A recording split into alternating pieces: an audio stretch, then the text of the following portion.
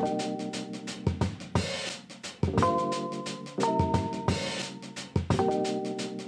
want to say thank you to those that are watching, those that are listening, whatever way you are consuming the content. We appreciate you. We hope by the end of this, you can get some value out of this that you could take that'll push your journey forward. So I am here with some really, really cool guy right now, as well as my co-host, who's absolutely amazing. My name is Corey Ochai. This is Thoughtful Discussions, and I am here with Josh Snyder. Absolutely.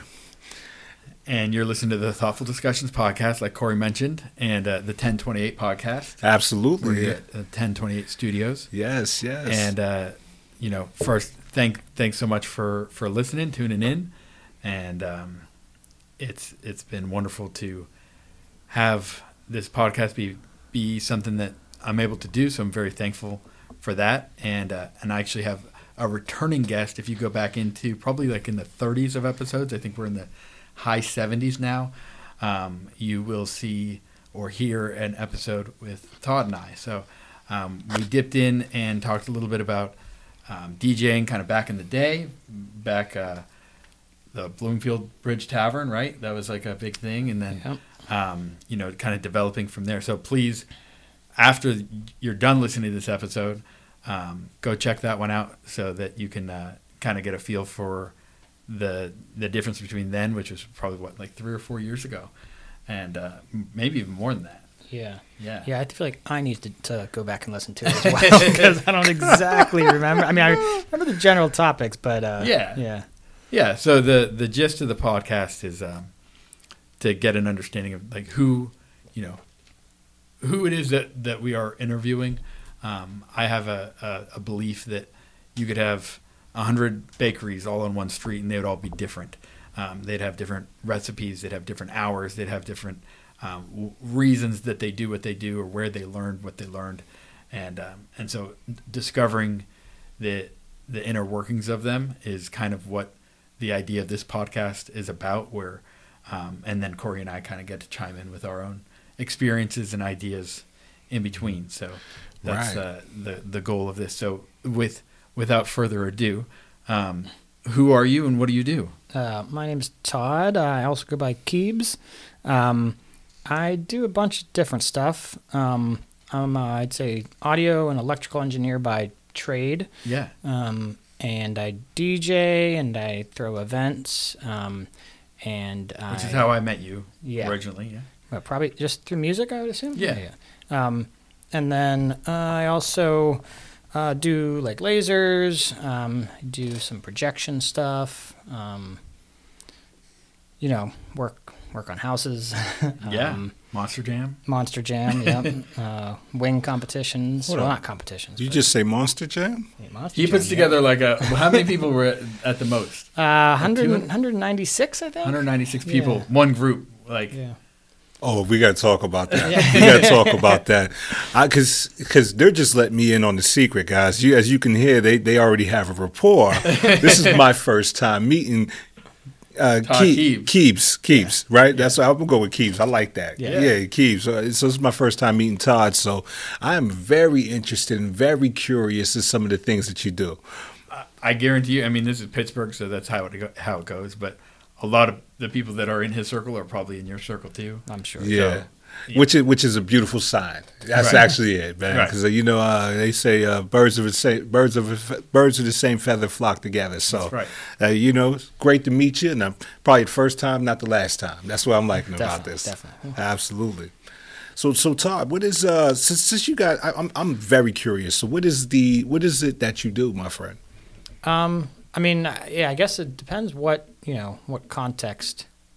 What context you want to hear about? I think he means professionally. Oh, professionally. Yeah. So I am a audio systems engineer for Meta, for the kind of what they call the Reality Labs research. So we basically are a research division for the virtual reality, augmented reality type of stuff that's going on in the future. So kind of related to Oculus, but absolutely, all that.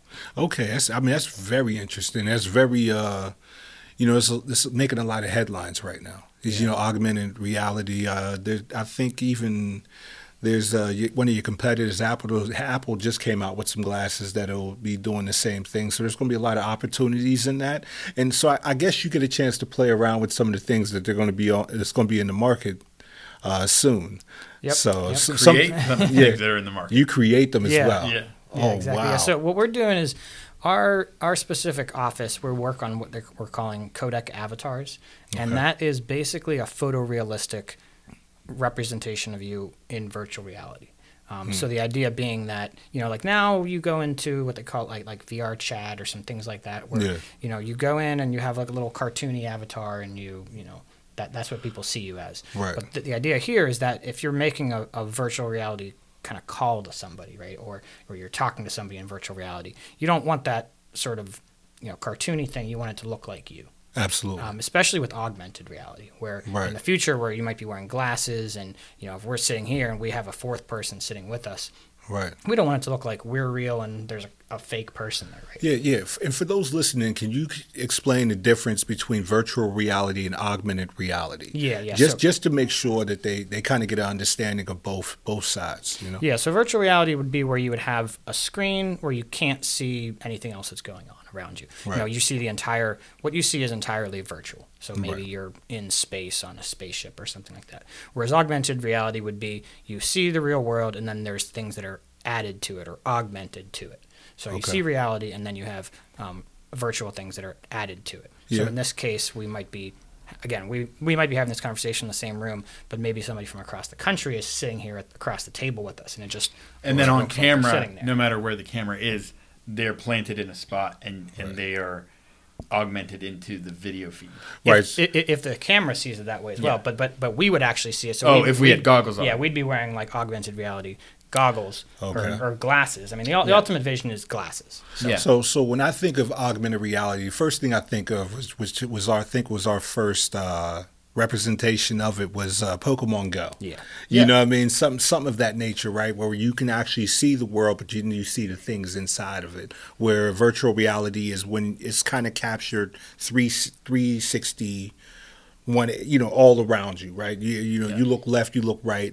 You're in a different planet, you're a different world. Right, so that's really interesting, man. And how did you get into that?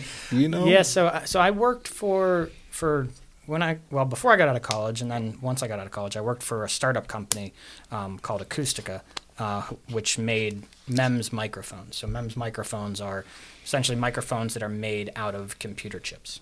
Similar technology to computer chips.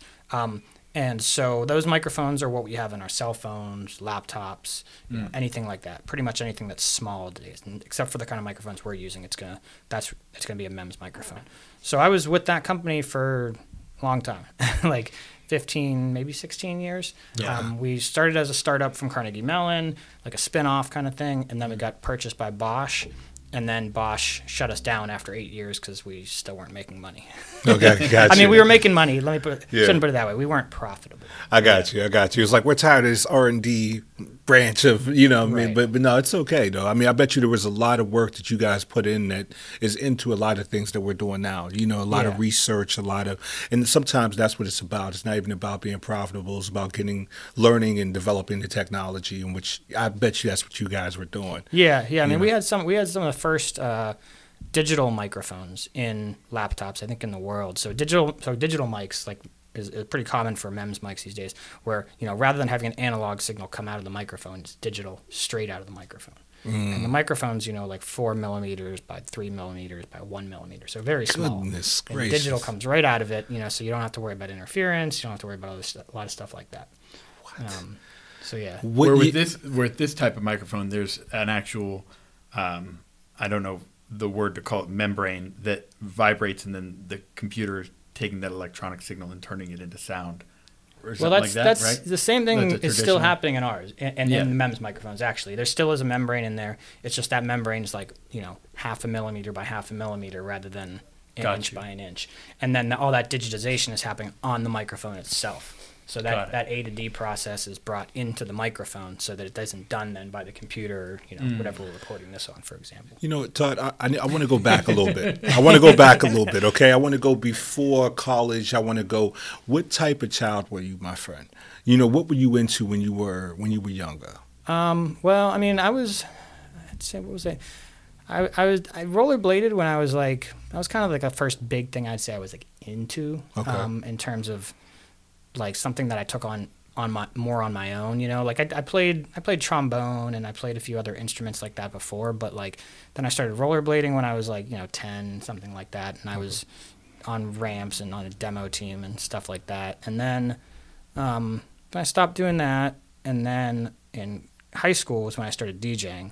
So I was probably around 15 or 16 then. Okay. What high school? Shenley High School. Okay. Shenley. Yeah. Ooh, you were playing them jams, my guy. you weren't just playing around. What year did you graduate? You was getting funky with it. I graduated in 99. Oh, okay. You were really getting funky with it. I did one year. I did bring my turntable setup to the high school talent show. And, nice. And slip mats and all. Yep. Yeah, had it set up with scratching and stuff in front of the whole school. So that was pretty cool. But starting at a young age, your parents were pretty, progressive, like kind of supportive.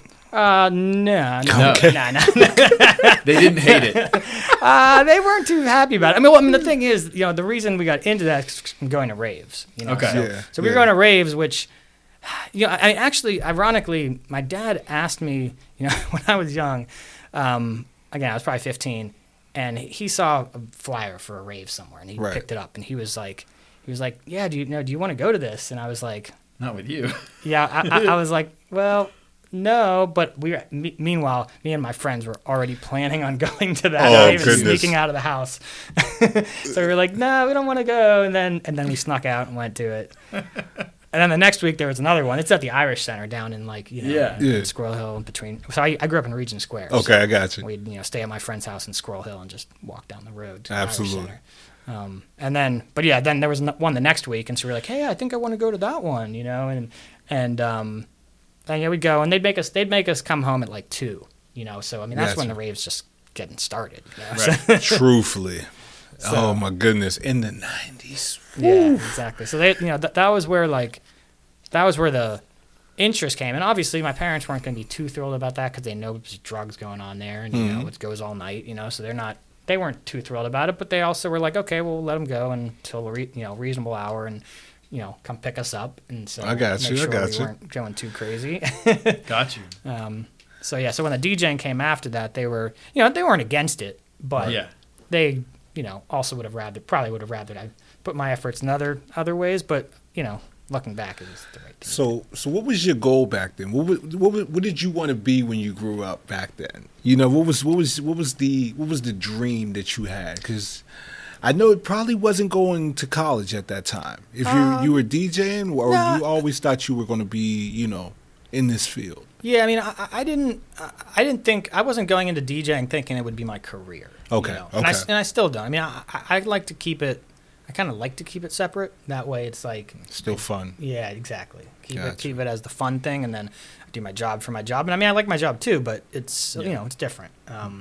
But so, yeah, I mean, I actually at that time I didn't even know really what I wanted to do. I just I knew kind of the things that I liked. I knew that I liked audio. I liked computers. Mm-hmm. And so my mom actually, she used to volunteer at the school, and she put together like a career center. And she's crazy. She volunteered all throughout. She would just go in and spend all this time. I mean, there was like a room. She convinced them to let her like have this room, and she got all the material in there. Made a little library of like career books, and people would come in, and she'd be like, ask them about stuff and say, oh, well, maybe you want to do this, maybe you want to do this. Gotcha. And so, one time, when I was kind of thinking about what I wanted to do, I didn't really know. And she was like, looking at it, she's like, oh, I see this thing, audio engineering, that seems to be things that I would like. And she was like, what do you think about this? And I was like, yep, that sounds great. Yeah. And so beautiful. You get a chance to learn about the equipment that you're using, maybe even how to build it. You probably heard about a lot of things that they're working on or used some of that equipment too. Yeah, That's a go-to for me. I would have cashed in on that. Yeah. For sure. And there's a lot of different. I mean, I think that I didn't realize before that, neither did she, was that there's like a lot of different ways you can kind of go into that field.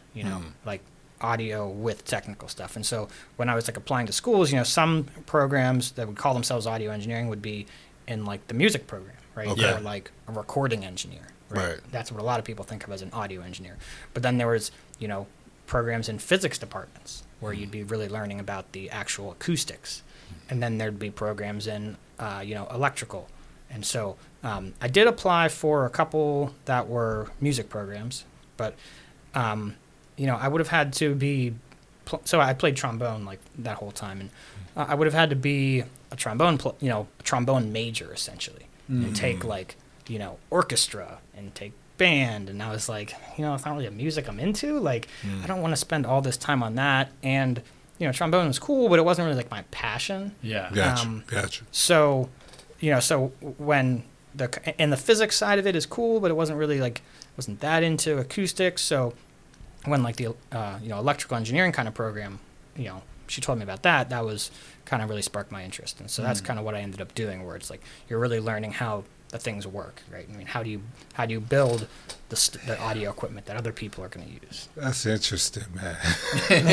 That is interesting. Yeah. Corey's rethinking his whole childhood. Wow. Wow. That's deep, man. So, okay. All right. So you kind of have an idea what you want to go for. You're testing out all these things. You're learning about these things. You're learning that, okay, that when they say audio engineer here, that pretty much just me going forward with this orchestra thing. That's not my style. It's not what I want to do. So how did you choose?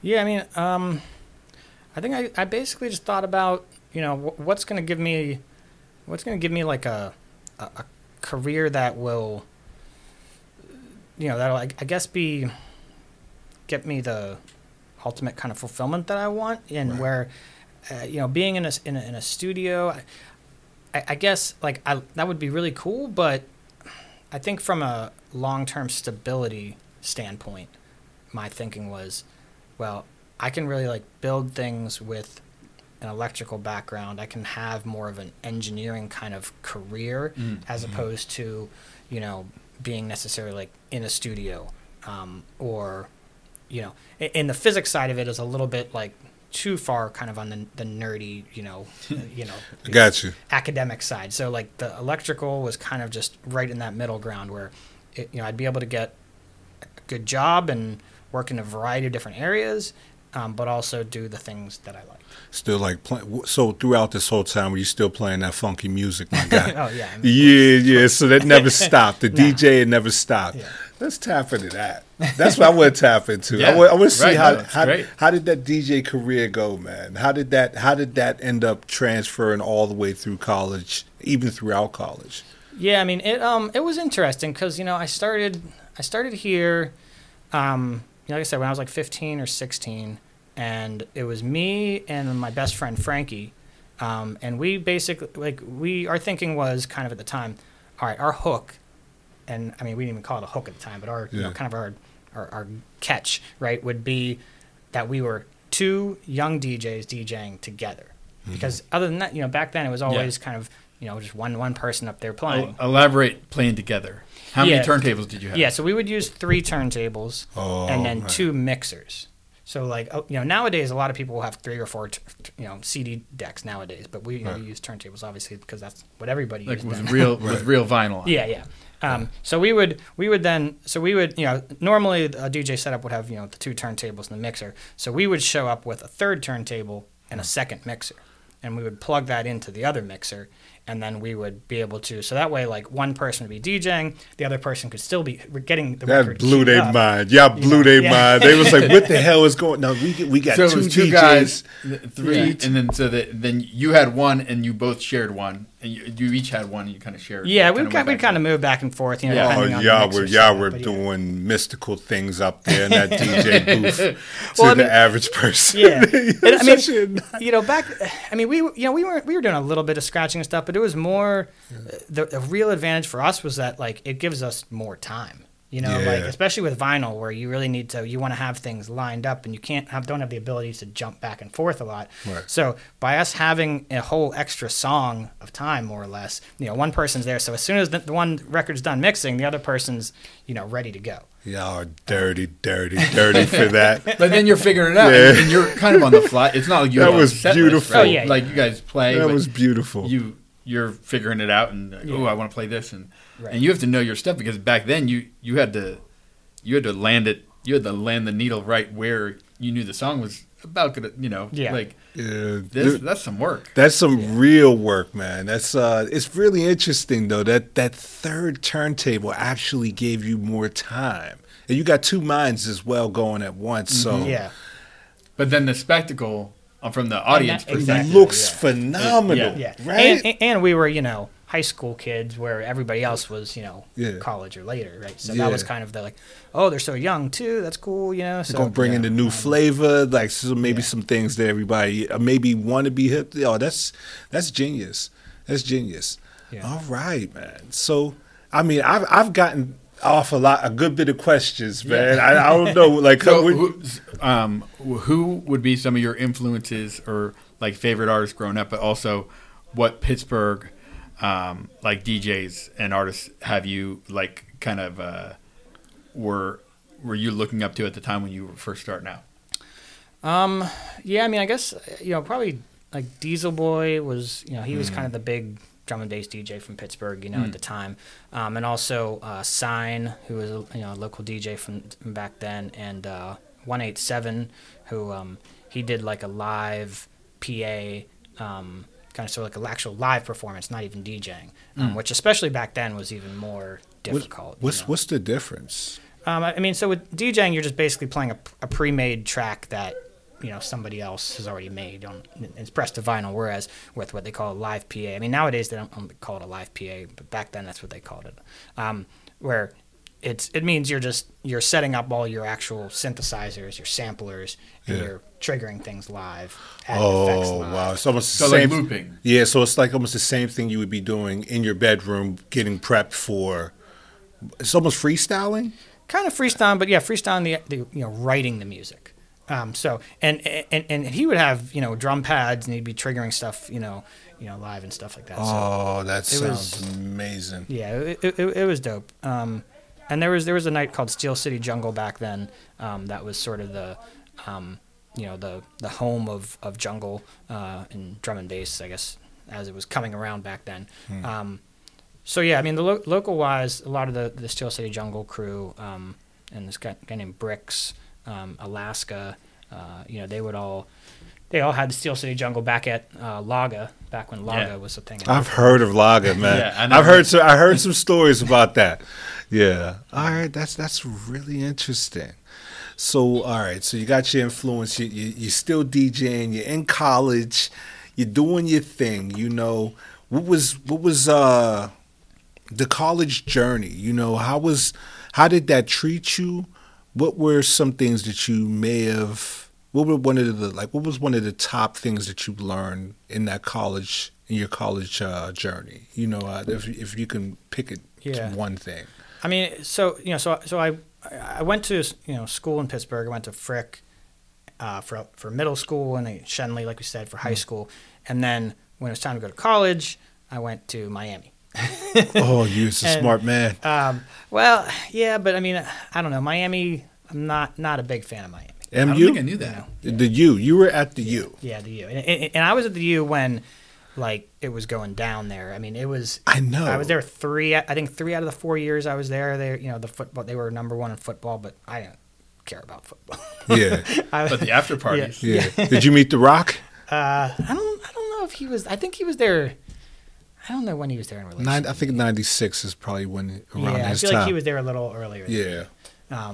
But it, yeah, I wasn't that into it, mainly because, I got there the first day and, like, all these kids are like, yeah, UM, and, they called it UM back then. Nobody even called it the U, Yeah, yeah. And I don't know, all these people were just super into that, and, like, I saw them arrive as freshmen. Like, they weren't from Miami, and all of a sudden they were just, like, cheering for this thing, and I'm like, They're following the hype. yeah. Yeah, they don't have any skin in the game yet to be that much in love. I got you. So that kind of turned me off to it, and yeah, but I don't know. Miami was an interesting place. I got you. I'll tell you that. I mean, I got you. It was, because I went, when I was in Pittsburgh, right? I was young and I knew everybody that was there. That was in the scene in Pittsburgh. It was not that big. I was DJing all sorts of places, and I get down there, and I was like, cool. I'm gonna start DJing down here, and like. It doesn't really work quite like that. You know what I mean? Like, it's like, I hit people up like, yeah, I'm a DJ from Pittsburgh. And like, nah, like, nobody cool, really cares, thanks. Yeah, I got you. And, which is good to gain perspective, right? Yeah. Like, yeah. And I mean, and I played some weird shows the first couple of years for sure. One time I think somebody I met through like a message board online or something. I went out and played their like kind of house party, but it was like a trailer in like a trailer park in like the Florida swamp kind of thing. yeah. And like, Who you was in the swamp? Yeah, the like- real swamp though. yeah, Yeah. This kid picked me up, like his mom picked me up, and I brought the turntables out there, and like there was definitely some talk of like the mom sleeping with some of his friends, and like big yikes. Yeah, Yeah. it was. That sounds like Miami. My brother used to live in Opelika, so I got you. Yeah, You know what I'm okay. saying? I get where you're coming from. I know the vibe. I know the smell Yeah. of that place. But I really wanted to so how long did you stay out there? And no, let me go here. Let me go here, right? Because when it comes to comedians, right, they say some of the best lessons they've learned is from when they bombed.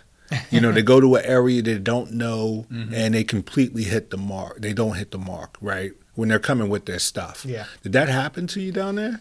Yeah. Did they get you? Did they get your craft? Well, so I mean, what ended up happening is like basically the first 2 years I was down there, I didn't really do that much DJing. I mean, I did some, but not a ton.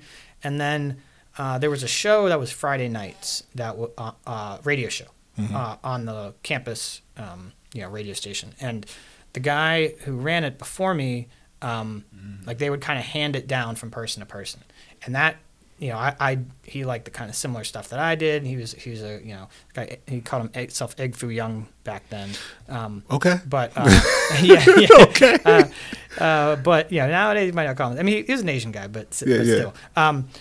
But he, so he kind of recognized that I was on the same kind of like wavelength, and so he passed this show down to me, and it was like a Friday night show that was from 10 to 1, I think, and it was, it was like kind of, it'd been going on for a long time, so it had a good following. So then I took that over, and that sort of definitely helped establish me with the local DJs even more. And I knew the people back before that, but that definitely got me more into into the culture overall. And so I would have that, and I would be able to bring in guest DJs, and a lot of times if like a say a big DJ came to town that was similar, that fit in style wise, I would talk to the promoter and say, hey, they want to come down to the show. So they'd come to the show, they'd play the show.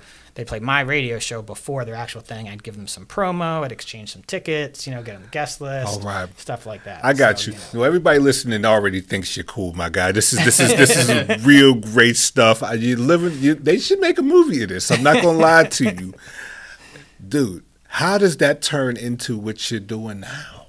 Like, you know what I mean? Like that. Yeah. That's a great start to life right there. Like DJing in Miami. I mean, raves. Mom had to come pick you up at 2:00 in the morning. Radio. My guy. This is a rock star lifestyle right here. For real. Were you, at any point, did you doubt that you'd come back to Pittsburgh? I didn't really have a plan to come back to Pittsburgh per se, but basically between my junior and senior year, I was looking for something to do, right? And there was a startup company that was just kind of getting started, and my mom was on a mailing list. I think it might still exist, like the Pittsburgh Tech Council or something like that. And there was, an article in there about a startup company that was, getting spun off by CMU, or some people that, at that time it wasn't even a company. They were getting money, right? And so I kind of hit them up, and I had just coffee with, with one of the founders, and it was him, and he was the CEO, and there was the CTO, who was basically the tech guy from Carnegie Mellon. Okay. And so they were, fundraising. They were trying to get money to put this together. And so coffee, and he kind of said, hey, this was winter break before my junior year was over. And he said, we're trying to get some money together. And if we do, I'd like to hire you as an intern. And I was like, cool. So got word from him a couple months later. They got some money from investors, and so then I worked as an intern over that junior to senior year. Then I did consulting during my senior year, and then they offered me a job. So, I had a job lined up, before my last semester even started, which was great. Which was absolutely amazing. So what were you doing as an intern? Intern, I was kind of doing anything. At that time. It was like, research into kind of what else is out there in the market, anywhere from stuff like that to like market research to, putting together a shelving unit because we're moving into an office building, Gotcha. Or soldering some, little components, as needed. It's kind of a lot of different stuff. And then when I actually started, it was still a little bit of that as a startup company, it's like nobody's, you might have a specific role, but everybody's going to do a little whatever bit it takes. Yeah. So it was, it was a struggle for a while. And like I said, it was like 8 years as a startup where we had just investors, giving us money, hoping that we would, either get sold or whatever else.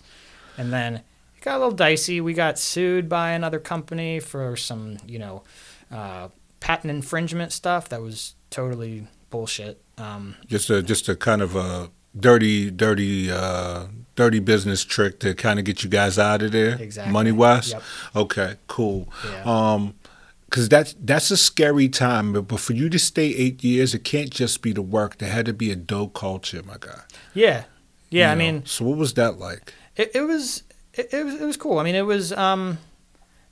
was definitely, I'd say what would probably wrap me up the most in it. The people that were there were good, and I'd say there was a good culture, but I'd say more than anything, just the sort of goal of, or the having the vision of like, this is the first time somebody's done this, right? We want to do it and want to be successful. You know what I mean? Like just doing it was cool, but like I said, like we're always trying to hit that, actually making, being profitable, because there's so much, So like I said before, MEMS microphones are made from, essentially computer chips.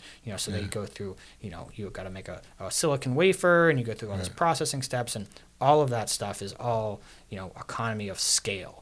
So like you got to make tons of it to get the price low enough. What year was this? So I started there, I guess that would have been like 2002. Okay. And then, like I said, I was there for about 16 years total. Okay, because this is right after the dot-com bubble, right? So this is the dot-com bust, you know what I mean? So that, and then you said 2002, so it kind of, the market became less saturated because there was less people around probably. But you guys still believed in the importance of what was going on beforehand? Yeah, I think the dot-com bust was, a lot of that was more like websites that were blowing up, and then they had the crash. Was still tech. Yeah, exactly. But when did the iPhone come out? I don't even know. iPhone came out probably like what, 2005 maybe? That's what I'm thinking. Yeah, you were Something like close. that. You were close. Yeah. You still had the Palm Pilot Yeah. things with the pineapples and stuff, or Yeah. was that what you guys were working off of? I had a sidekick at The one point, sidekick that was I it, loved man. I mean, you were living. It was like you either had a Lamborghini or a sidekick to get the women. You know what I'm saying? Back then, that's where it was at. That was really big. Yes, I think the sidekick came out. I want to say like that's when 2002. Yeah, Soldier Boy was around. With Yeah. oh gosh, I don't even know why I brought him into this podcast, guys. I'm so sorry. I He apologize. pops his head in everywhere. Yeah, he did. He was the first like internet rapper though. MySpace and everything and YouTube. It was, oh man, that was a time. Yeah. That was a time, man. And it's so great to hear about your time in that time. So, got the startup. You guys are chugging away. You got companies coming after you. They only come after you when they know you're good, you're a threat. So obviously you guys were dope. But what happened once you guys IPO'd, Yeah, I mean, so we didn't end up. So I think IPO is right when you go essentially you go public, right? But Yeah. What we yeah. ended up doing was investors stopped wanting to give us money. Okay. Right. It's like so you have enough. so we eventually kind of went up for sale. All right. And I guess you're always for sale, right? But whether or not you're kind of pushing for it or not. And there was all sorts of drama involved in the background of with the your share prices, because even as a startup you have options, so when I signed up, they gave me all these options that are you can execute at 5 cents or something like that. And the idea is that when it gets sold, that stock option that I can buy for 5 cents is now worth 100, and I make tons of money, right? And but it didn't really go down like that. Okay. I'm sorry. Yeah. But that's just Yeah, because so we got to that point where let's say the investors give you $10 million, right, and you burn through that because we have to pay these large manufacturing companies to make the stuff for us that we then sell for a fraction of that. So every time we're selling a microphone, we're losing money. But we need to sell more microphones in order to make money. So, we get to this point where it's just, the people on the board and whatever just kind of realize that it's not sustainable, so they need to sell us.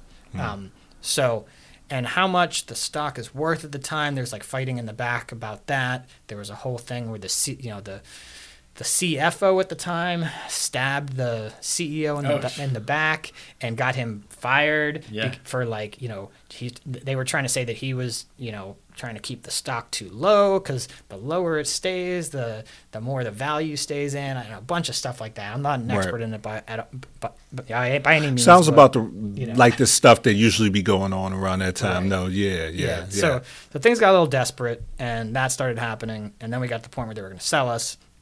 They almost sold us to our competitor for for nothing. That would have been terrible. But they ended up selling us to Bosch. Right. And Bosch, is they're like a 260,000 person worldwide company that makes everything and anything. And when they bought us though, they bought us for I don't remember exactly what it was, but let's say that over the course of that first 8 years, the investors put in $50 million. Right. When we got sold for like $4 million. Oh, so that means that's a big loss. So that means that all those investors, that put that money in, basically they get their money out first before anybody in the company that has our options, our stock options. Right, which was the kill pill. Yeah. That was the thing that that means it was nothing. It was, if it was worth 5 cents, it was worth 0.001 point of a cent at that time. Right. So so but I mean it was fine because like I said, I really wasn't in it I wasn't in it to make money. I mean really it's a job, right? I was making money, so I was happy about that. I wasn't trying to make a fortune off it. I mean, it'd be cool if that happened, right? Obviously, I'm not going to complain, but that wasn't my objective. So, but what was cool though was that Bosch is a big company and was trying to. You can still see it live. Yeah, they wanted us to succeed, right? And we had a chance to succeed. Congratulations to you, my friend. That I'm gonna say congratulations for that whole process because. I can tell by the way you're talking. If it was about the money, you would have never went as far as you went, regardless, because it had to be bigger than yourself. You wanted to see something that you believe was superior to what was in the market come to play. And you didn't matter how it happened, you were going for it, you're going with it. That says a lot about you, not just who you are, but a lot about your character. You know what I'm saying? And that's dope. And if it feels like if the culture represents the way you're approaching this, that had to be a pretty cool ass place to work in. Yeah. You know what I'm saying? You probably still have friends that you talk to still to this day. Oh yeah. Yeah, man. That's actually a winner story right there, man. Yeah. Yeah. Yeah, and and after that, I mean, there was still, we were with Bosch. Bosch let us roll for 8 years, trying to get to that point where we were, finally profitable. And I always say that when they did eventually shut us down, we were selling 30 million microphones a year, and that was not enough to make money. Okay. So we needed to, we were in all Bose headphones. We were in all the Microsoft Surface products. We were in, tons of Dell laptops and tons of other laptops. But we needed to sell 100 million in order to actually be profitable. Gotcha. So, Uber still hasn't turned a profit, my guy. Right, yeah. You know what I'm saying? So maybe they just weren't hip to know that the tech companies have to go a lot longer but when they get there, then we get to the Apple, you get to the $1 trillion companies once they get there, but you have to have an appetite for risk and as well as understand the process, which it was too early to even understand that's actually the right route to go. Yeah. Just R&D this thing until you get it to a point where it's undeniable and everybody needs it because the work's in. That's interesting, dude. Yeah, and I mean, and like you said there, that's interesting. If we would have got one of our microphones into an Apple product, a cell phone, then we essentially would have immediately had enough volume to make it. Like we went through a whole thing with them where the wire back when they had wired headphones. You had the wired headphones with the little up and down button. Right, there's a microphone inside of there. Right, and we had prototypes of those with our microphones. We were working with them to try and get in there, and we were really close, and we were basically about to go into it, and then it failed due to some weird test that they had in Europe, where you had if a cell phone is plugged into a power outlet, you're charging the phone. Yeah. In Europe, there is a standard that says you cannot have so much audio interference in the headphones.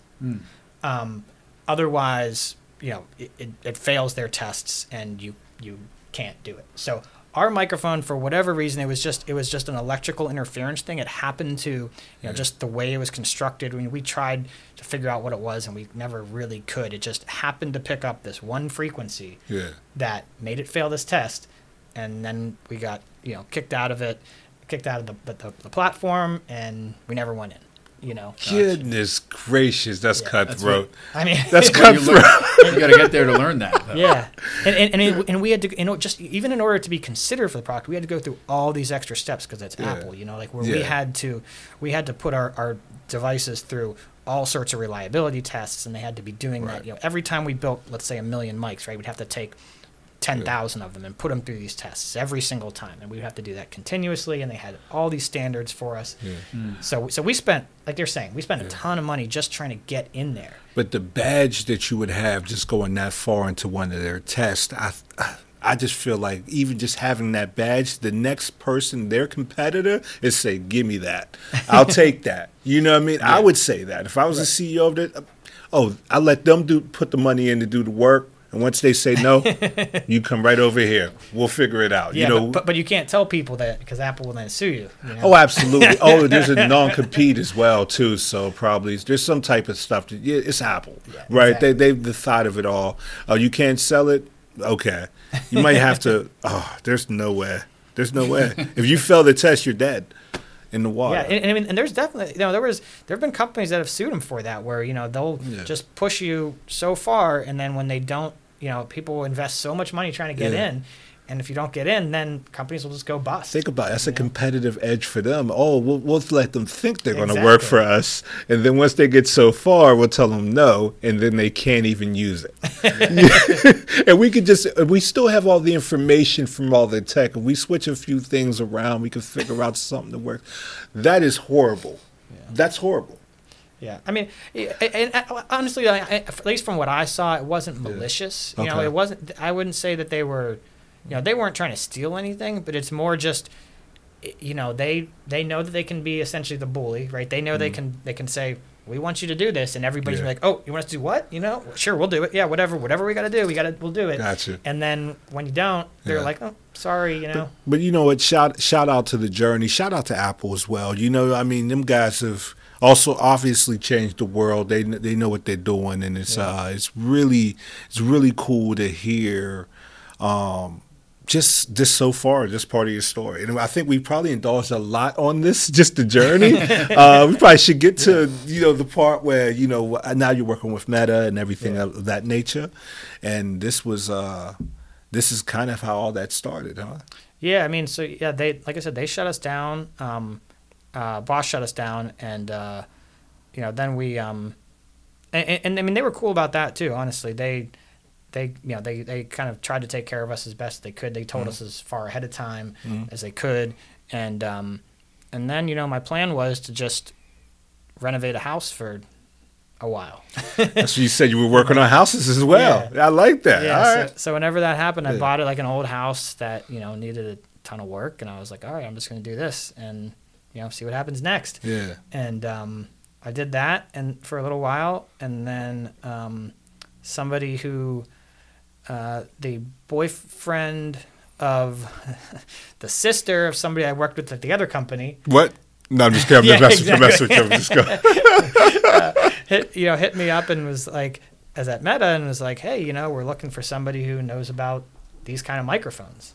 And I was like, oh, I'm that guy, Yeah. And because, when I was with the last company, I was the person who would do a lot of the characterization of the microphone. So we'd get a new product from, the research team, and I would kind of put it through the paces and do all the testing of it, check out, how well it performed in relation to other people's mics and, the standards and things like that. So, so I would do a lot of that kind of detailed testing as well as helping customers put our microphones into their products. Okay. So, when Meta needed somebody that with experience in that area, then it just happened to be around. So now have the tables turned, and now you're the one that's taking other people's mics. Exactly. Like, is this going to fit our test or not? Exactly. Which was real fun because I got there, and one of the first things I was going to do is to check out what microphones are on the market. Because it'd been like about 2 years at that point since I'd been looking at other people's mics, and so now I was like,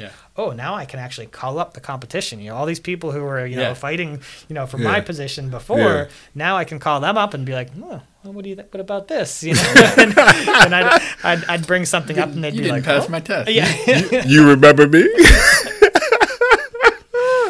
No, but I think that's great, and you know what? That's part of the process, man. That's all part of the process to get to that position. You gotta go through the fire, man. You gotta go through the fire, and then when you get that position, it becomes more like sustainable because you really understand the terrain because you've been through it. Right. It's not like seeing it from a distance or, looking at it from afar, like, I was in this. You know what I'm saying? Yeah. So you're battlefield tested. Exactly. You got the position. Yeah. Yeah. So we're doing real cool stuff there. In terms of things that nobody's done before. And that's your wheelhouse. Yeah. Yeah. And it's cool to be a part of it. One of the things that we do to kind of make these, virtual avatars, right, is somebody sits down inside of a large dome of cameras, right, and there's 300 some cameras around them filming them, super high quality, super, high speed, and you go through a number of prompts where they say, look happy, right, look sad, things like that, and it, the cameras pick up your facial expressions and see, how that relates, basically put it into machine learning algorithms, and then make it so that when you put a headset on and it sees your face from kind of weird angles, it's able to reproduce that in virtual reality. And so that's kind of the visual side of it, right? And where I come in is the opposite of that, is the audio side.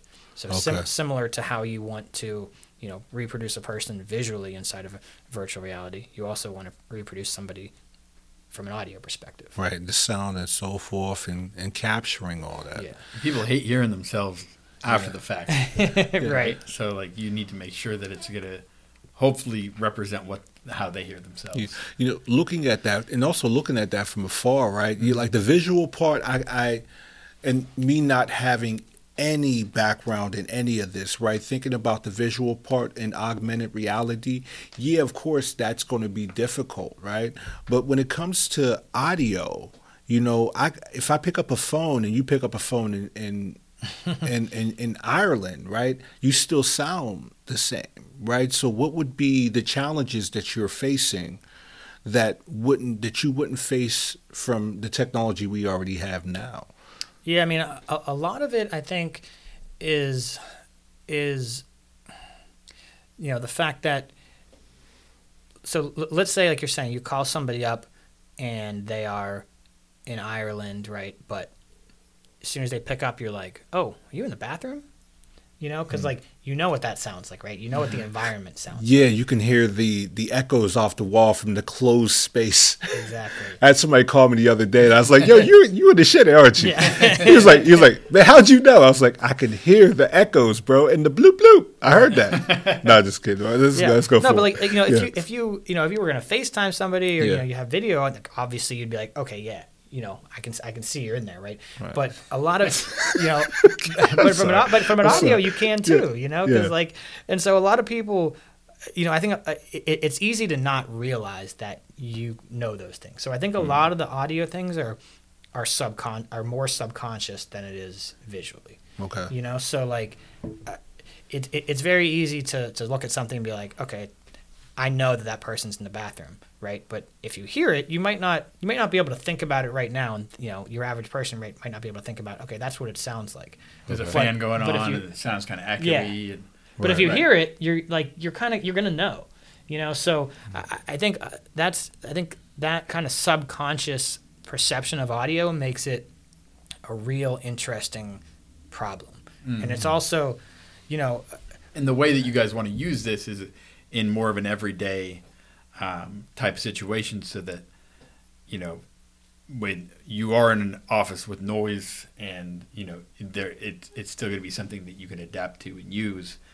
You have to figure out what all you need to adapt around to cancel out. That's interesting. Yeah, because again, like we were saying before, if we have the three of us are sitting here and there's a fourth person here in our augmented reality, right? And we want it to look like they're sitting in front of us. That's fairly easy, right? You take them and you cut out the background. I mean, there's a bunch of difficulties. I get what you're saying. But then taking out the background noise, that's a whole nother element. Right. Ooh. And if you saw them sitting there, but then it sounded like they were on the shitter, like that's weird, right? I mean, so you don't want that. So you need to make it, look and sound like they are in the right environment. And, if it's all virtual reality, it's almost a little bit easier then, because then you can, then you don't have to meld two realities.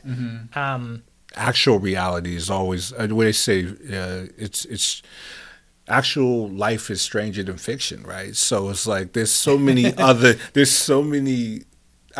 endless possibilities of things that can go wrong, and trying to diminish it as much as possible, because obviously there's going to be something 20 or 30 years from now that can do just a little bit more, but there's never no variable that can't mess up the process or mess up what you're trying to accomplish.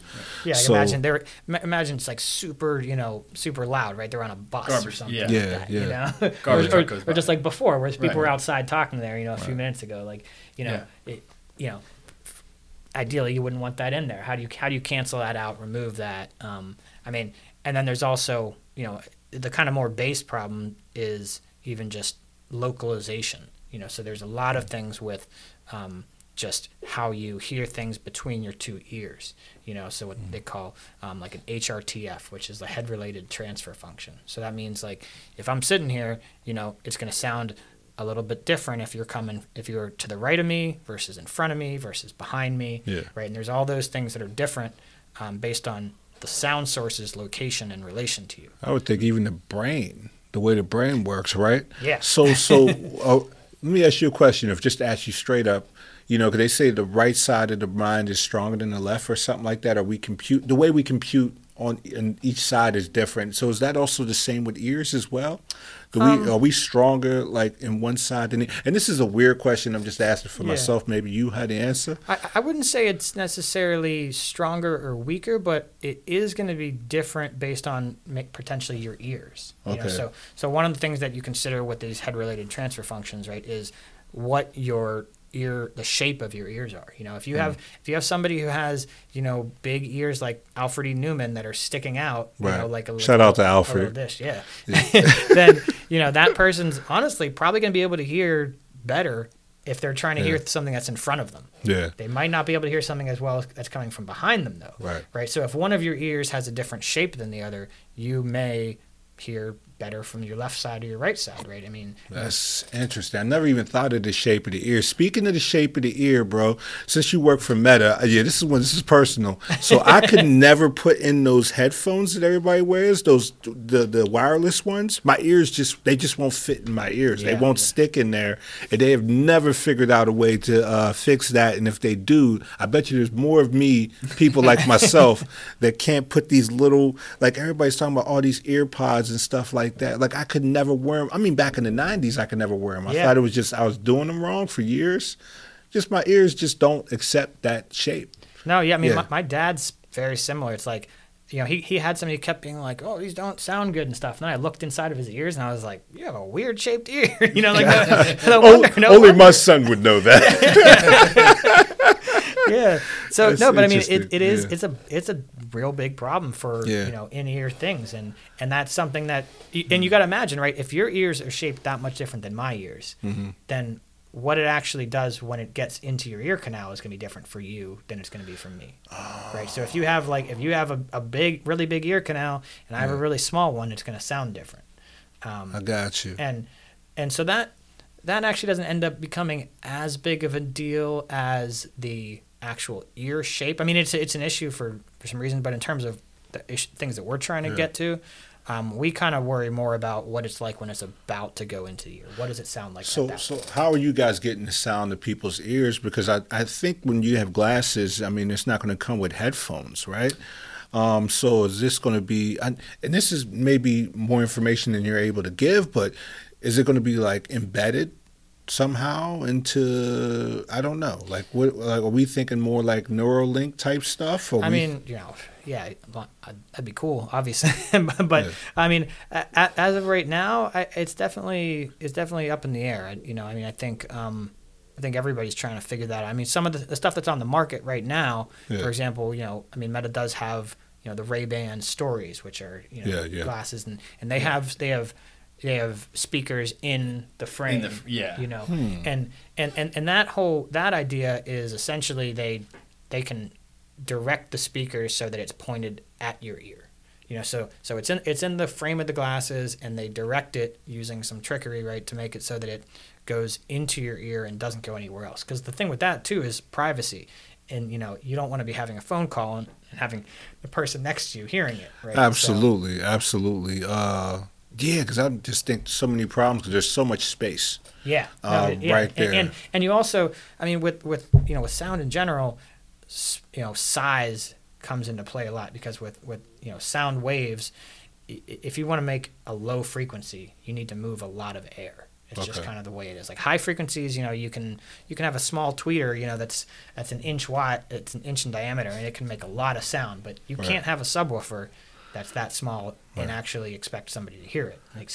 So size is sort of always the thing you're fighting against. And when you're talking about like a glasses form factor, how do you get a big subwoofer in there? So there's a lot of kind of tricks that they're trying to come up with to get around that. But I mean, what you're saying is it's a really good point, because ultimately, people don't want to have to be walking around with headphones on their ears in a day-to-day environment, because you want it to be natural. Yeah, everything's getting smaller. Everything's it's just a lot of things out there. So your whole story is about always doing things creating things that don't exist, and doing it for the betterment of the world. I believe I think there's a sense of, I'm making the world a better place by doing it like this, or creating something that hasn't created. We're creating something better for the world. What do you think that what you're doing now? How does that fit into that idea of you still living life that way? Like, I don't know if that's the right way to put it, but like, how does it still fit into that plan? Yeah, I mean, I think, it's certainly what, stuff I'm working on. It's certainly not, I mean, it is for the betterment of society, right? But it's not. A lot of people would disagree. A lot of people would be like, Sure. That's not betterment of society. That's just making it worse, But pushing technology to new areas, it excites me. It's an advance. Yeah, it's an advance. It's not solving world hunger, but sure. It's still, it's what I like, and I try to contribute in that way, right? But what our kind of vision is in the lab is really, and one thing I didn't really realize before I got to Meta, I mean, obviously a lot of people see Meta, negatively, right? There's a lot of negative connotations, right, with Facebook and whatever else, and there's certainly the bad sides of it, right? There's the bad side effects for sure. But the thing that I kind of found when I got there was that the company really is about the overreaching concept is like connecting people, in communities, Yeah. And so whenever they initially bought Oculus, I was like, why are they buying a game, headset, right? And I didn't make any sense to me. And then, but really ultimately it's all about this kind of vision of, future connectivity and bringing people together from that wouldn't normally be able to be together, in ways that you wouldn't normally be able to. So the concept of being able to, the three of us being here and having somebody that's, across the world really seem like they're in front of you, is the ultimate vision of what we're trying to do in our lab. And I'll tell you what, I mean, when I've tried some of the, the advanced demos where you see this photorealistic head of somebody in front of you and it looks like them, there's a big difference between, having a call with somebody on a phone where you see them on a computer versus having it really seem like them. I mean, and it's hard to describe until you do it, but it's like... This man has seen some things. This man has seen some things, man. That just like, you're going to just experience it. Yeah, that's exactly. It's one of those things. And there's some demos you can see, on YouTube and stuff that we've released where you can see what it looks like generally, and that it's impressive even there. But when you see it in person, it really gives you a different sense that you're really talking to somebody as opposed to talking to a representation of them. Josh, you just had some great experience with some technology as well. I just got the Bose headphones that noise cancel. And I bought myself those for Christmas, and I had to show them to Corey because it changed my whole perspective. These headphones are not worthy. I'm just going to tell you that right now. But also, I was talking about there's another technology that because that you're working with now that you kind of experienced how technology can kind of push us forward. With printing. Yeah, with printing. Yeah. So are you talking about the 12-color system? Is that what you're talking about? Yeah, talking about that as well as the AI, as well as that. Oh, yeah. Okay. Yeah. Right. So all of that. You're a real tech guy as well, and your technology has also helped advance you to a point, I think, in business as well, where it's becoming more efficient with sometimes like less. I would say manpower, but not really. But like less hands in the kitchen. Yeah. So I posted a newsletter yesterday that I basically I created an outline and I had all my bullet points kind of, and I ran them through through the Chat chatbot. GPT. Yeah, and it basically and I had to do 2 or 3 versions for some of them. Like if it didn't quite hit the way that I wanted it to sound, and then I basically took that apart and then reconstructed it from there, and it turned out to be a pretty captivating article that I ended up being very proud of. But I put the information in there, but the AI was able to generate a lot more information than what I had originally put in. So like I would talk about something and then it would, I mentioned 3 venues and it pulled in, information about them. One of them being that they started in 2013. I didn't put that information in there. Yeah. And so I put in, I just put remarkable. A base of stuff in there, and then it acts as a, and I gave it the prompt, can you help me write this thing? This is what I want to do, and then I put it in. So working with AI, and then, and that aspect of, I know Microsoft is trying to make a move to buy in to that kind of software. Yeah. But I'm sure everyone's kind of everybody. I think everybody has a foot in that pot right there. I don't know. It's a wrong phrase to use, but foot in the pot. I like it. I think you get it when I say it, though, right? Yeah. Everybody has a foot in that pot. God damn. We'll see what the chatbot says about that. Get some Campbell results. Hey, but that didn't. Yeah. Did you know that this phrase was made in Pittsburgh by Corey O'Shea? Then it's just going to learn that. It's going to start putting it into everything. You heard that here first on Thoughtful Discussion with Josh Schneider. Just to make sure they have the information, Josh, your name pops up as well. Oh man, technology is beautiful. Yeah, no, but I think right now with the Midjourney and DALL-E and Chat GPT. I feel like we've been talking about AI for a while, but I feel like those becoming two things, accessible. Yeah, it's accessible, and it's something. It's something that normal people can access, but they also can experience more, right? If you have an AI routing your planes, great, cool, right? But when a person's able to put something like that in and really have it affect their lives and be able to see it, is when it really. I think it's gonna be. It's in the zeitgeist now. You know what I mean? Yeah, it's there. It's here. And with Chat GPT, I've a few people at work have been talking about it, where you can. It not only does it create conversational stuff like that, but it can actually create programming. Yeah, that's kind of this code. That's kind of the scary part, because they're asking the people are asking this to like there's coders and also hackers that are asking it to hack things, or how would I hack this? And it's giving them, it's not just giving them the information, it's showing them a whole new way of navigating this thing. And it's which it can be a little dangerous. Yeah. But also I feel like can also be a solution to a lot of problems that we have.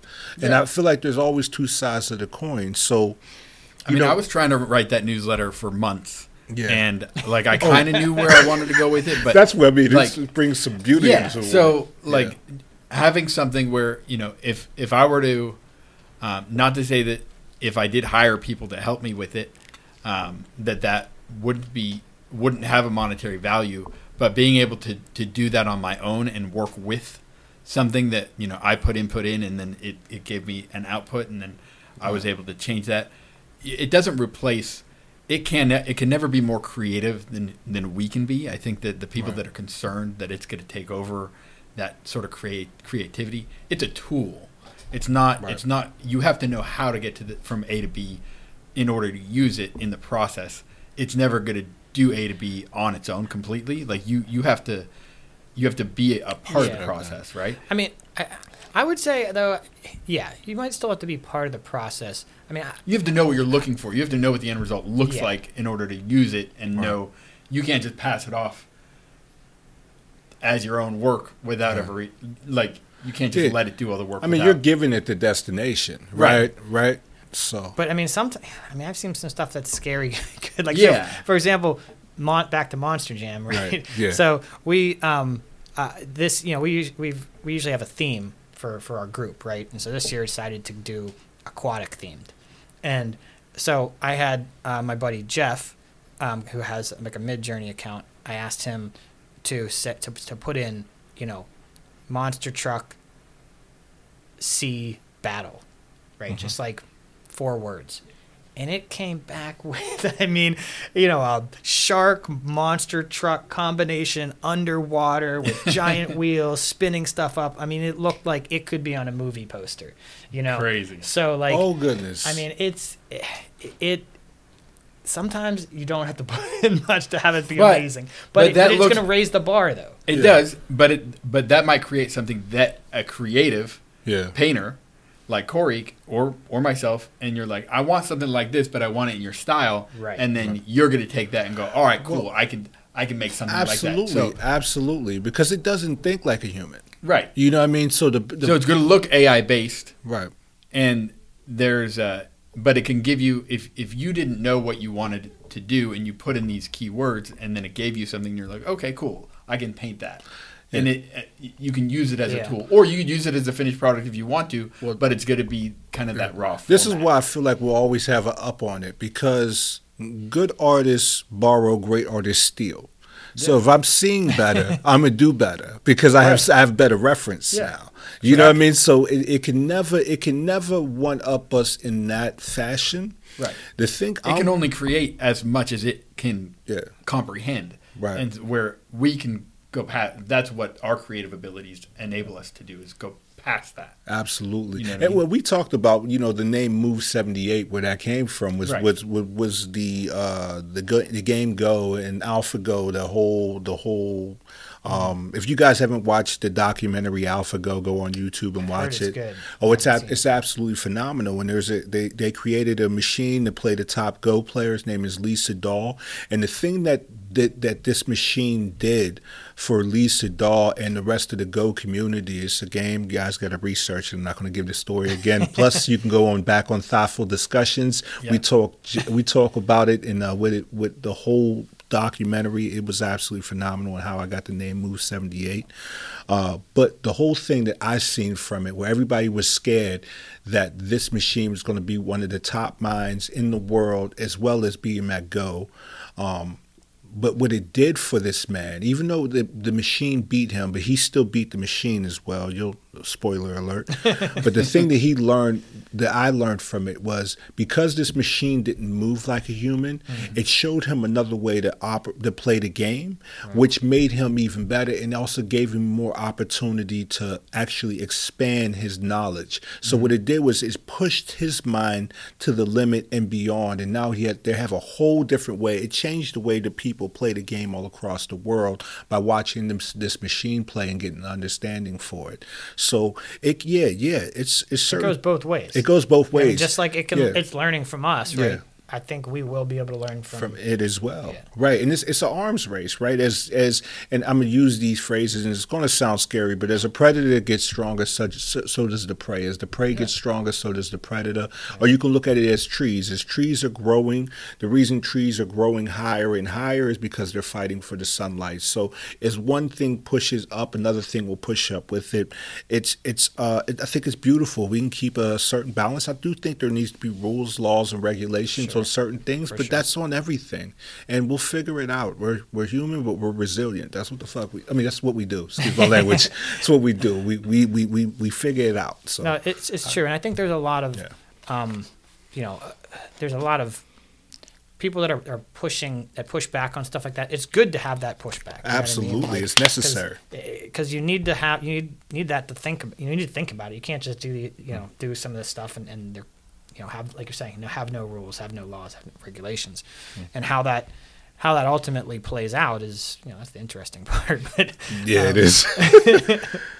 and I mean these kind of right arguments have been going on for years and years, right? Oh yeah. From digital cameras, right, and it's a big thing in DJing too. Whether or not you use the sync button, it's like big controversy. Some people are like, oh, you got to use vinyl and you got to match it by hand, and some people are like, no, use digital and do it automatically. I'm more in that camp personally, but but both are both have their I mean, they're talking about it in even directors, right? You should work with film. Oh, the digital camera, digital film is cheating and stuff like that. Right. It's always going to be, there's always going to be a better method, and there's always going to be a method that was preferred beforehand that people don't want to let go of. Right. The artists originally didn't like photography. Oh, absolutely. That was a thing. I actually seen something like a little documentary or a little clip about that made me laugh because I don't even think about that. Right. But imagine being that type of artist where photography comes into play. I'm doing portraits. What do you mean you can just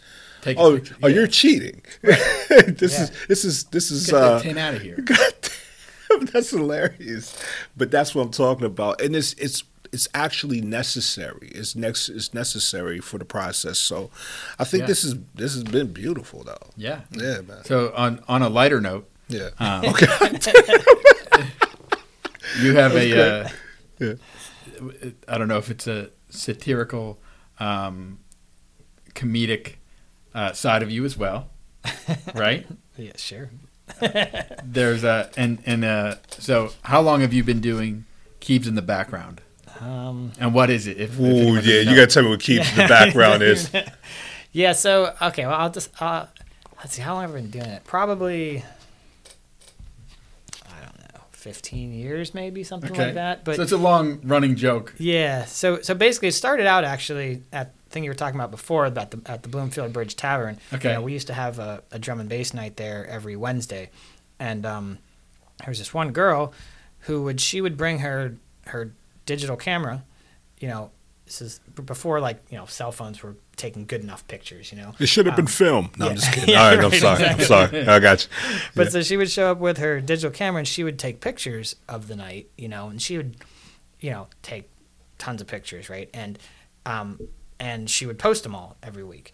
And I eventually, you know, I would see them and she would like tag me in them and stuff, and I'd be like, oh God, I look stupid in the background there, you know. I'm like sitting there, you know, with my tongue out and like slouching, you know, or something, and like just like, you know, not a flattering picture, and you know, setting up some cables or whatever.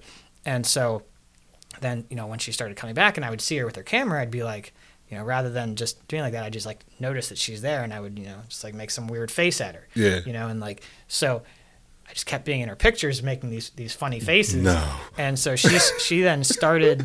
She started a Facebook page of me, and she called it Keebs in the Background, because I was always in the background of her photos, you know, across the room, like looking at her camera, you know. Now you can spot a camera from 100 feet away.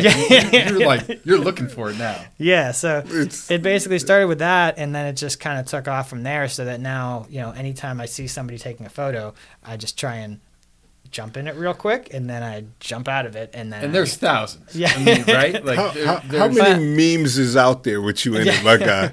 I mean, so wait, didn't you do one where it was Tinder? Like you were in Tinder photos? I did that. God. I made my. Well, so yeah, I made my Tinder profile pictures of me photobombing people, and then actually. I'm so I was at Stop right there. All right. Okay. You're the GOAT, my guy. You're the GOAT. Just put that out there. This has probably been my favorite one. But no, you just keep going. Keep going. I'm sorry. I stopped you. Well, so she was so okay, so I was at a beer fest and I saw two people making out. And I photobombed them. I then got the picture back and then had that on my Tinder profile. And a girl that knew the people making out in the photo matched with me. I met just because she knew them. And before I even met her, she then ran up on stage one time when I was DJing to try and photobomb me while I was DJing. Oh, she's a keeper. Yeah. She's a keeper. That's... I mean, I did. We were just friends, but you know. I got you. Yeah, there's hundreds of. Well, I have hundreds of the photos. The thing is, getting them back is the issue. Easy. Yeah. So I'm probably in thousands and thousands, but it's just how many I actually have back is probably 400 or 500, I would say. You said thousands and thousands. Like, you didn't just say 1,000. You said thousands and thousands of them. Oh, yeah. Oh, man. So this has been, that's how you're going to be remembered. You know that, right?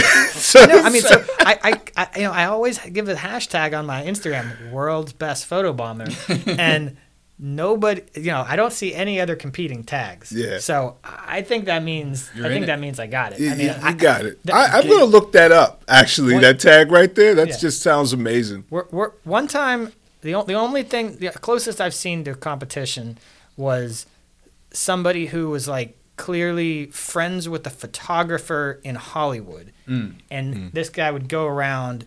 And like the photographer take a picture, and this person would jump in the background of it. But that's against my rules. Yeah, because in my opinion, that's cheating. Yeah, it's cheating, right? Yeah. Anybody can do. That's like filming digital. Yeah, you know what I'm saying? Let's bring it back to that. I'm sorry. That's like AI. Yeah, it's like AI. It's like shooting fish in a barrel. You know what I mean? Like you're setting it up. That's not like what I find fun about it is when somebody takes a photo, and then 2 weeks later they're looking at the photo and they're like, "Who the heck is this guy?" This guy, and then they like post it. And then somebody I know is like, tags me in it. And they're like, got another one. And then I get it back. Oh, that's a great life journey. Yeah. That's a great life journey, man. I've met a decent amount of friends and definitely some girls that way, Yeah. It's real rock star out here, my guy. You're a real rock star. I don't know if y'all catching this. This is some gems right here, man.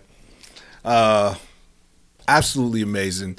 Todd, this has been, I think this is one of my favorites. This is probably my favorite sit-down. Best podcast ever, I would say. Yeah, this is the best. This has been one of my favorite podcasts. I mean, you're like the Forrest Gump of the tech world. I mean, you've been through it all, my guy. Like, there's a lot. I mean, you were in Miami during the 90s. Do you guys know how big do you know what was going? Look at a documentary. I think Ed Reed was still there. Was Ed Reed there? Or Warren Sapp? Might have been Warren Sapp. You didn't even watch football. Yeah. This is crazy. Guys, go look up a U documentary in the 90s, and I'm going to tell you, this is where this guy was at, going to college that time. Yeah, some of those, I know there was, some stuff that came up as far as shady stuff that was going on with the players back then. And there's always shady stuff in Miami. That's just part of Miami, isn't it? There was a rapper that was around campus back then, and he had a bumper sticker that he had made for one of his songs. That Uncle Luke. No. Trick Daddy? No. But his song's name was "Miami's a Sunny Place for Shady People." Oh God! And it was just like it just resonates. You know what I mean? That's a tattoo. That's a T-shirt. There's probably people with that tattooed on them. Yeah. Probably T-shirt company as well that says that. They sell that at the airport in Miami. If not so, you're welcome. You know what I'm saying? Because I'm buying that T-shirt. But yeah, man, Todd, this has been absolutely phenomenal. And I think, I think this is that time where we should probably, say if there was, if you could speak to yourself, right, at the beginning of this journey, when you were at Shinley High School, and you're about to go on this whole journey, if there was something, if you were sitting across from that younger person of yourself, what would you say to that person? What type of advice would you give that person? I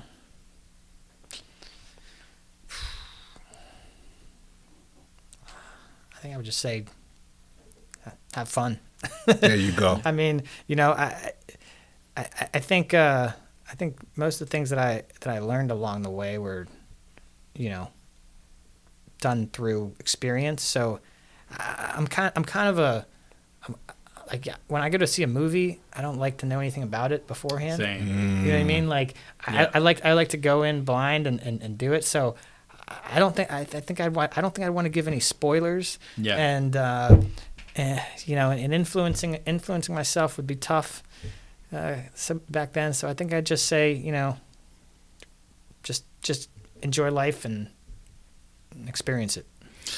present. That's absolutely phenomenal. I think that's a gem in itself. You're a way better man than me. I would have gave myself the lottery of the of like the biggest. I would have gave myself a lottery ticket. Hey, look, this is the date. You play this. You're good to go. If I was able to go back in time, it'd have been a whole different story right there. It'd have been a whole different answer you would got from me. But no, I think that's beautiful in itself though. Right there, it's like no, I think you're equipped with enough knowledge to navigate any trial or tribulation that comes up, and I think you'll gain a lot from it, and you're on the right path, kid. That's what I heard. Yeah. You know what I mean, with the less words, but that's what I heard. Like that's really good. That's really good, actually. If people want to follow you in your journey, where can they? Website, social media, any stuff where. Yeah, I mean, so the music night me and my buddy Jeff do is called Laser Crunk. So you can follow Laser Crunk or just follow my Instagram, Todd Keebs. I don't have one from my music or whatever else. It's just kind of... It's all in there. It's all there. So just follow me, friendly. I got you. Approachable. Do not take a picture next to him if you don't. Or Keebs. Yeah, Keebs in the background. It's another Instagram, right? Or Facebook? Instagram. Please, and Facebook. But please follow that. Yeah. Please. It brings joy every time. Yeah. It's always like, whenever sometimes you post something, gets a certain amount of likes. It's like, if I post a good photo bomb, it's always gonna hit. It's always there. It's always there.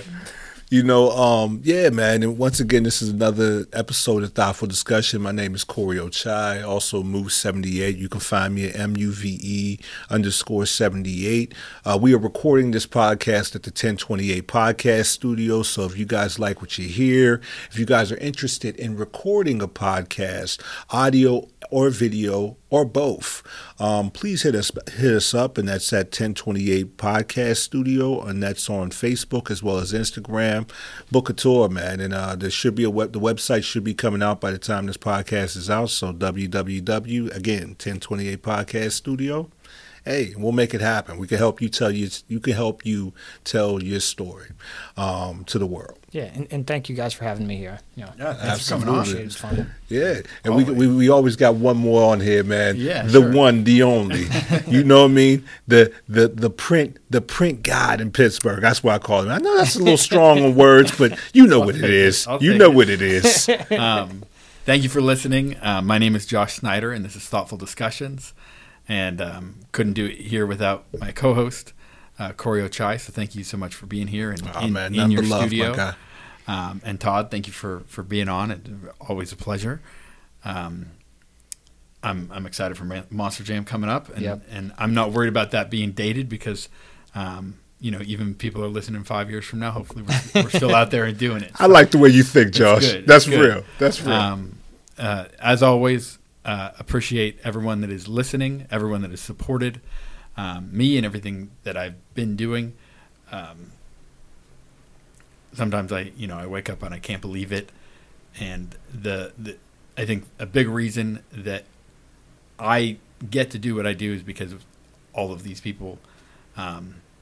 Just little bits and pieces that I saw Todd had an order come in. It was either yesterday or this morning, and Corey's always printing with me, and they're always they tell their friends, and then it's a snowball. But in Pittsburgh, that's something I appreciate very much about it. You do good hard work, and people take notice, and so always appreciate that. So if you want to check out our print shop, it's pghprintship.com. We print just about everything. And the podcast, you can check us out, Thoughtful Discussions, on Instagram and Facebook. And then my personal Instagram is probably the best way to reach me personally, and that's Josh Snyder 86, and that's Snyder with an I. But yeah, everything else, thank you.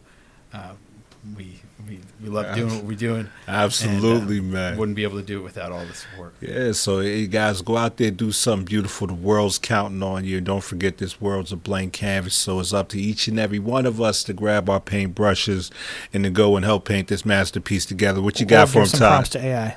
Oh, that's well. You can do that as well. Do that well. Hey, man, it ain't all bad. I mean, they can help us do things, guys. All right, guys. All right, and we're out. Appreciate you. Bye-bye. Peace.